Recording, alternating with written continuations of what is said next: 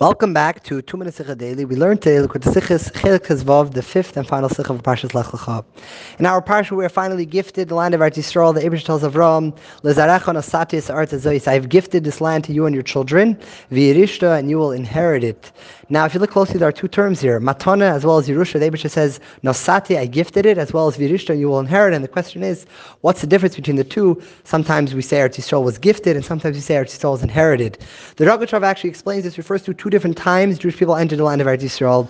Originally, when they entered with Yeshua, called Kibush Rishon, then it was, so to speak, gifted to them for whatever reason. Later, as they entered the second time, after Jewish people were exiled in the time of Ezra, they came up for a second time, then it was an inheritance, it was a Yerusha. But the question is, how do you make sense of this, and what's truly the difference between the two?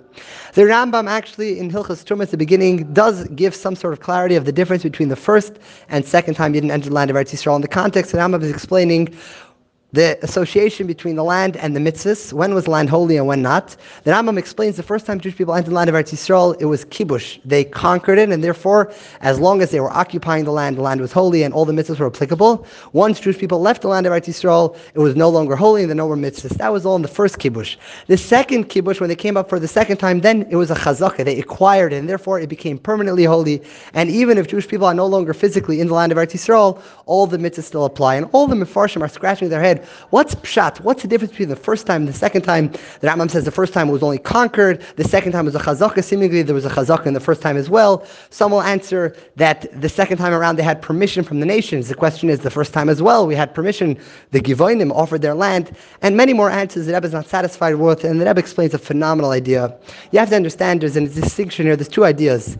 The monetary value, the, so to speak, ownership, the legal status of the land of Eretz Yisrael already belongs to the Jewish people all the way back from Avram. The Eibush says, "Zarachan asati, I gave it to you." And it also has ramifications in halacha where the Bnei Slavchad already owned, so to speak, a part of Eretz Yisrael, and therefore they were able to inherit their father even if he wasn't there, he wasn't alive when the land was actually conquered.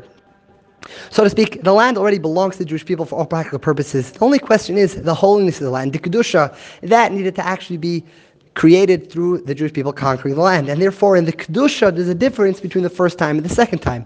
The first time, Jewish people were explicitly instructed by Hashem to conquer the land. The definition of conquering is you go against the will of your opponent, and therefore, it was imposed upon the land. Therefore, the Kedusha was, so to speak, temporary. As long as it's imposed, as long as we are the conquerors, this will be holy. Once we leave, it's not holy anymore because we're not conquering it. The second time, if you look at the Psukim, the Eibush says the Jewish people to return to the land, it becomes their land, and therefore the holiness as well was there permanently in a way that it didn't leave. In other words, the land always belonged to the Jewish people. The holiness, that's where we have a difference between the first time and the second time. According to that, we explained phenomenal why the first time was a gift. A gift is, so to speak, imposed upon somebody. It's given to them not because of anything they earned. The second time around was a Yerusha. Yerusha, inheritance, is something I could demand. It's something that belongs to me. Also connected to the fact the first time Jewish people were tzaddikim. Tzaddikim, they're righteous. They bring goodness into the world, imposed upon the world. Abal Tshuva, on the other hand, he integrates. Abal Tshuva saw the worst of everything and nevertheless is able to, so to speak, elevate the world, make the world holy, and make his life, turn around his life. Therefore, there is Matan and Yerusha. The first time was a gift. The second time around, it was something that actually we earned through us, through our avodah. The Rebbe explains a phenomenal idea. You have to remember, the land of Eretz Yisrael belongs to every single Yid, and therefore we don't have permission, we don't have the ability to give away even a speck of that land.